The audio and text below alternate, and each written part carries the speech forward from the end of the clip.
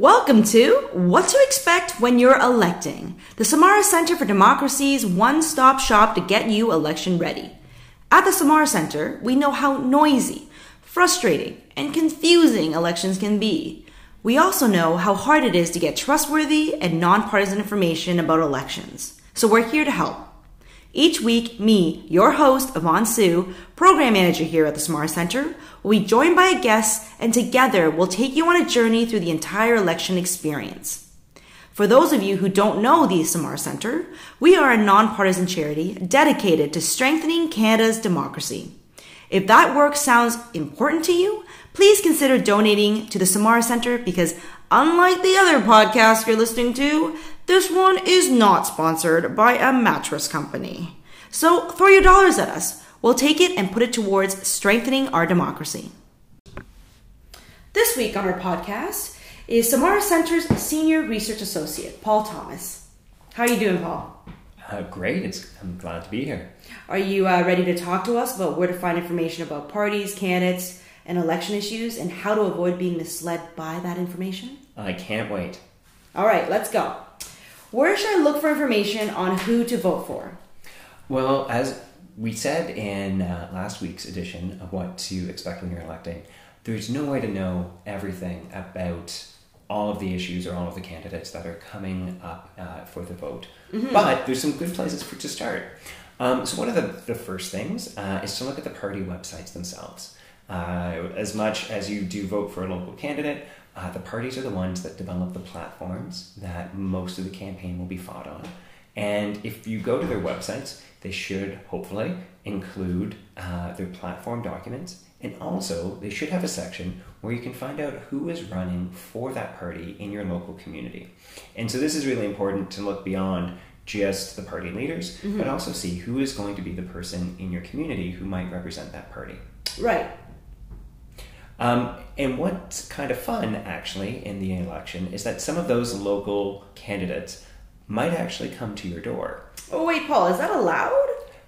Funny story is that it actually is illegal to prevent an election candidate or their representatives from coming into an apartment building, from coming to knock on your door.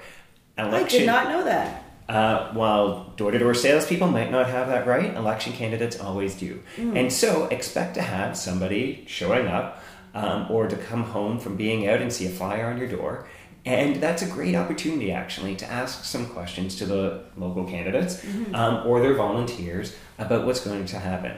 And one thing we recommend at Samara is to keep a list of questions right by the door so that you're not sort of fumbling when the door opens. And we even have a reverse door knocker so that something that you can put on the door handle on the inside to ask some questions about what they would do to strengthen Canadian democracy.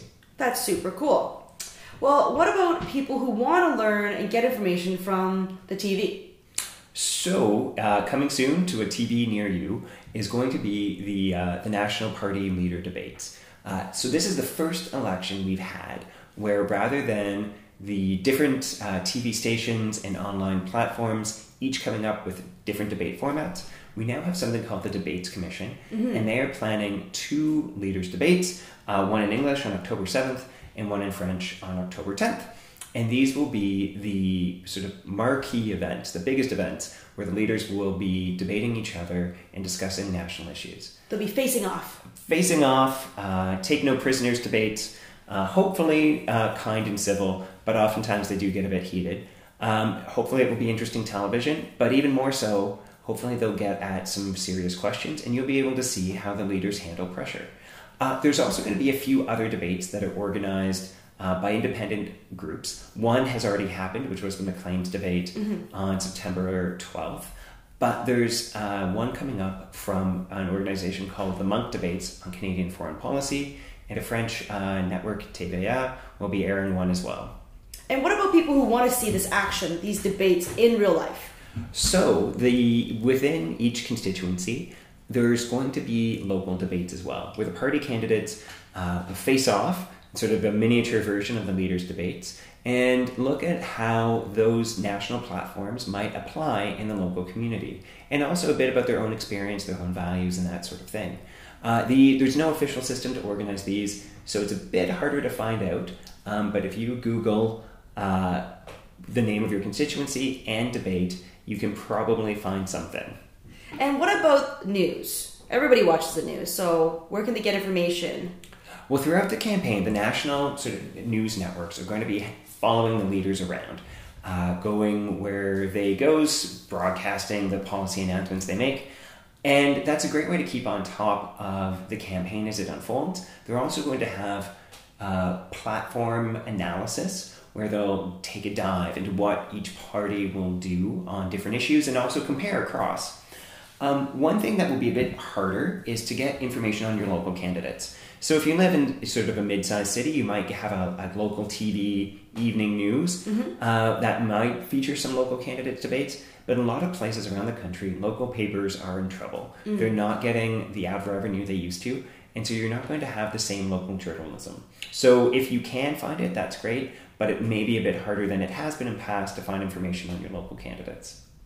Okay, well, what about apps? I mean, people have apps, news apps on their phones now. Yeah, and news apps are another great way. So often the main benefit is it pulls in information from across multiple news sources. So you can get CBC and the Globe and Mail and the National Post all in one place.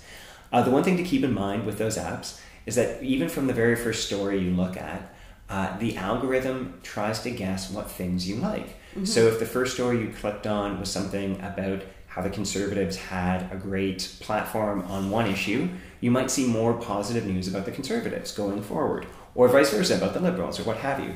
And so you can wind up quickly into what's called as an echo chamber, where the app is only feeding you news that's similar to the news you already read. And so every now and again, it's important to try to seek out news that might have a different point of view, just to make sure you're not getting into a bit of a bubble. And most people are doing that online. So can you tell me a bit more about the online space and how do we get information online? So one thing that's happened in the last few elections are these online matchmaking platforms. The most well-known one is called Vote Compass, which is run in partnership with the CBC. And you go to the platform, answer a series of questions about different issues, and it tries to match you with whichever party you're closest to.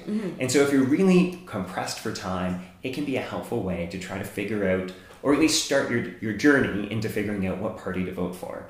Different advocacy organizations also have their own online platforms, or might do an analysis of the platforms on different issues. Here at Samara, we have our Stronger Democracy platform, where we're encouraging candidates to think about different things. And of course, there's social media, where you're going to be able to see posts from candidates or party leaders themselves, from what your friends are saying. What's important to keep in mind, though, is that social media can also be influenced by fake accounts, by bots, which are automated accounts that are designed to sort of inflate the appearance that a certain story is trending. And so social media can be it can be good, but also you have to be a savvy consumer as you're looking at it. Right. Well, speaking of that, the question everyone is asking this election is, how can I know the information I'm getting is trustworthy? It's really hard. And even seasoned journalists, every now and again, are duped by an article that looks real. Yeah. There's no surefire way, but there's some questions you can ask yourself. So the first thing is to look is who wrote the piece of the article, or who created the content that you're seeing. And this is important to remember, whether it's an actual news story or even just a meme that you're seeing on social media. Right. Who is it? A professional journalist? Is it somebody at home? And just remember that the content you're seeing might be shaped by who is making it. So if someone is a professional journalist, they're probably going to be approaching it in a different way than somebody in their basement just playing around with Photoshop. There's also the question of what kind of content it is. So remember that you can hopefully tell on Facebook what's a paid advertisement and what's not. Same on Twitter. Is it a news article, or is it an op-ed that's sharing an opinion? Or is it just a meme or something? Because you should try to engage with those different things in different ways. And the main thing here is to go beyond the headline. So the headlines are often twisted to try to make something sound as sensational as possible. And when you get into the details, it may not be quite what it appeared at the first. Right. That could be hard. Yeah, and this is the challenge where knowing as well if a news source has established a reputation as being trustworthy can be different than one that only seems to have been set up yesterday. So knowing where the content came from. You also might want to see how other news organizations have covered the same event. So if one is about how a particular party leader crashed and burned and was booed, you may want to check, okay, are all the news organizations reporting the same thing? And weirdly, one challenge that keeps coming up now is news that's not fake, but is being recycled. So sometimes you see stories that were actually from several years ago being reposted, and the headline makes it look like it's responding to something that's happening today. Right. But it's actually not. It's from 5, 10, even more years ago. And so it's important to double check the date just to make sure you're not being led into thinking something was about politics today when it was actually from the past. So this is not fake news. This is not currently true news. Yes, which is weird because it's harder to detect. It looks credible and it is actually about something that's real. But it may not be, it's taken out of context. Right. And this all gets back to the final thing about why is someone sharing things. So if a particular organization has a lot of memes about why we need to build more pipelines or why we shouldn't build more pipelines, it's important to check into, one of it's a paid lobby group for the pipeline industry, or it's an environmental group. So knowing who's posting things and what their agenda is can help a great deal. And finally, the main thing to keep in mind is what do these people do, what do the content creators do when someone points out if something's wrong? So if they're unwilling to change, if they're unwilling to admit a mistake, or if they engage in a hostile fashion with anyone who criticizes, that might not be a good sign that they're a credible organization. Wow, that's a lot to take in. So you've got the various W's, the who, what, where, when, why, and you've got the how. Yeah, just to make it as tricky as possible. And again, you can't necessarily do this for every article, but just if something, in some ways, one thing to look for is if something seems designed to make you feel angry or outraged, those are the stories you almost want to check more thoroughly because it might be designed just for that purpose, to get more emotion because people will have a stronger reaction to headlines that seem controversial. Well, those are all great tips, and I'm going to ask you for a few more because we have some additional questions from our amazing Samara supporters and fans out there. Jillian from Vancouver says, when she's looking at party websites, they all kind of look the same. So how can she objectively evaluate them? Well, the platforms do kind of look the same. All of them say that they have a plan for making Canada better. All of them say that they are in it for you. And so one way of looking at it is to go and check out some of the news organizations that take a step back and see how the platforms compare across an issue. Another thing to do is see platforms can be really long. Some of them are over 100 pages. Oh, wow. So there's a difference between what's in the platform that might sound great and what the leaders are actually prioritizing in their speeches. If something is tucked away on page 83 of a platform and the leader has never spoken about it during the campaign, that might be a sign it's not going to be a top priority. So it's something to keep in mind as you're going forward that parties may not be able to do everything they promise, and likely what they talk about most during the campaign is going to be the first thing on their agenda. That's also really good to know. And the last question comes from Scott from Halifax. And he says, politicians are very good at not answering your questions. So what tips do you have for people when dealing with door knockers or when they want to ask a question at a local debate? So I'll say, in fairness to the people who come knocking on your door or candidates, it is hard to know everything about what the government of Canada does. You're just one person, and that's why cabinets are made up of different ministers, one for defense, one for what have you, to know about these issues. That said, one of the ways to get past talking points and actually get some concrete answers is to ask a concrete question. So if you can make a question not about what will you do to improve healthcare in Canada, but try to tie it to your specific local hospital, or look at a particular condition. What will you do for patients who are here who have been failed? It's harder for them to brush it off because it's about a personal experience.